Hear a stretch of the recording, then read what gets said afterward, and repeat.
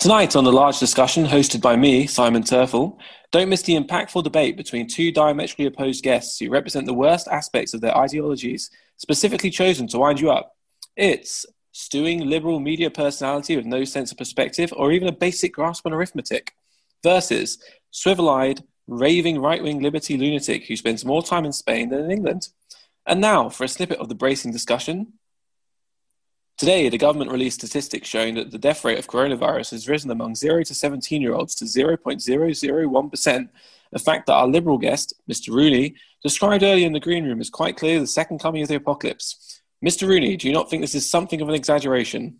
Quite the opposite. I wasn't nearly alarmist enough. Do you have any idea how many deaths are guaranteed to happen in the next month?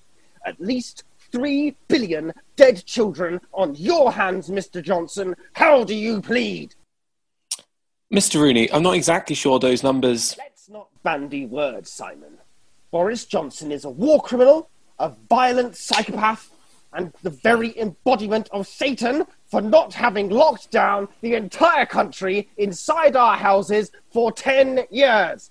Does he not understand that the only possible humane way to deal with this problem is entirely shutting down our economy to avoid even the slightest sniffle? Okay, Mr. Rooney, but some others consider personal freedom to be an important factor here. Mr. Jennings of the BPAT Low Party, that's British Patriots Avoiding Tax Living Offshore Party, said earlier that he would not put on a mask if it meant saving every life in Britain, including his own. A little extreme, that opinion, don't you think, Mr. Jennings? Not nearly extreme enough, Simon. There is no inconvenience minor enough for me to consider. I don't care what the death toll may be. Last time I checked, Mr. Hitler hadn't won the Second World War, had he? I care deeply for Britain. I go there at least 3 holidays a year, and 2 of my ex-wives and many of my illegitimate children still live there.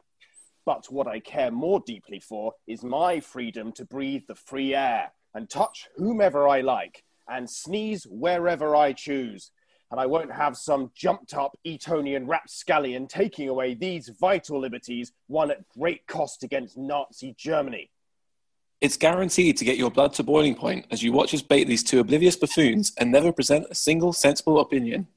Watch it or don't. Either way, you have to pay.